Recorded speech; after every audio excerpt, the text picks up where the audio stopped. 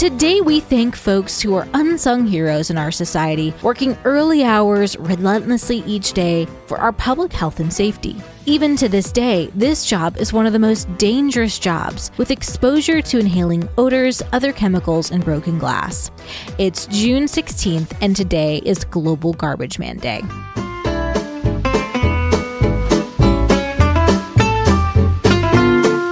Welcome to TacoCast Podcast. Every day's a holiday. No, really, it is. Did you know that literally every day is a holiday? I don't know about you, but I love having a reason to celebrate every day. Whether it's your favorite foods day or something else totally random, happy holiday to you. This holiday began back in 2011 by John Arwood, CEO of JDA Company that specializes in garbage disposal and demolition.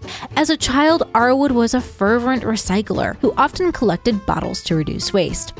When he went into business for himself, he noticed just how underappreciated the garbage collecting community was, and says he used the word man in its title to emphasize all humans. This inspiring leader then expanded this recognition day to Waste and Recycling Workers Week to encompass all those in the community who make an impact on waste management. While spreading awareness for the great work that these men and women do, it also spreads awareness for the dangerous hazards of the job. Collectors and disposers fall ill frequently due to exposures. Waste programs actually date back to a couple thousands of years, with China building a composting and recycling program back to around 2000 BC.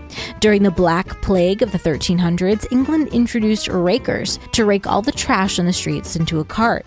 The first garbage truck was created by George Dempster, dubbing his invention the Dempster dumpster system, that wheeled waste containers that were mechanically lifted and tipped into the truck. There is no question that garbage collection and disposal is critical to our modern society. Sanitation systems are critical to reducing disease. Today, there are millions who live in unhygienic conditions due to the lack of proper systems. So on this day, be sure to thank your garbage collectors for all the work that they do. Happy holiday, everyone, and I'll see you tomorrow.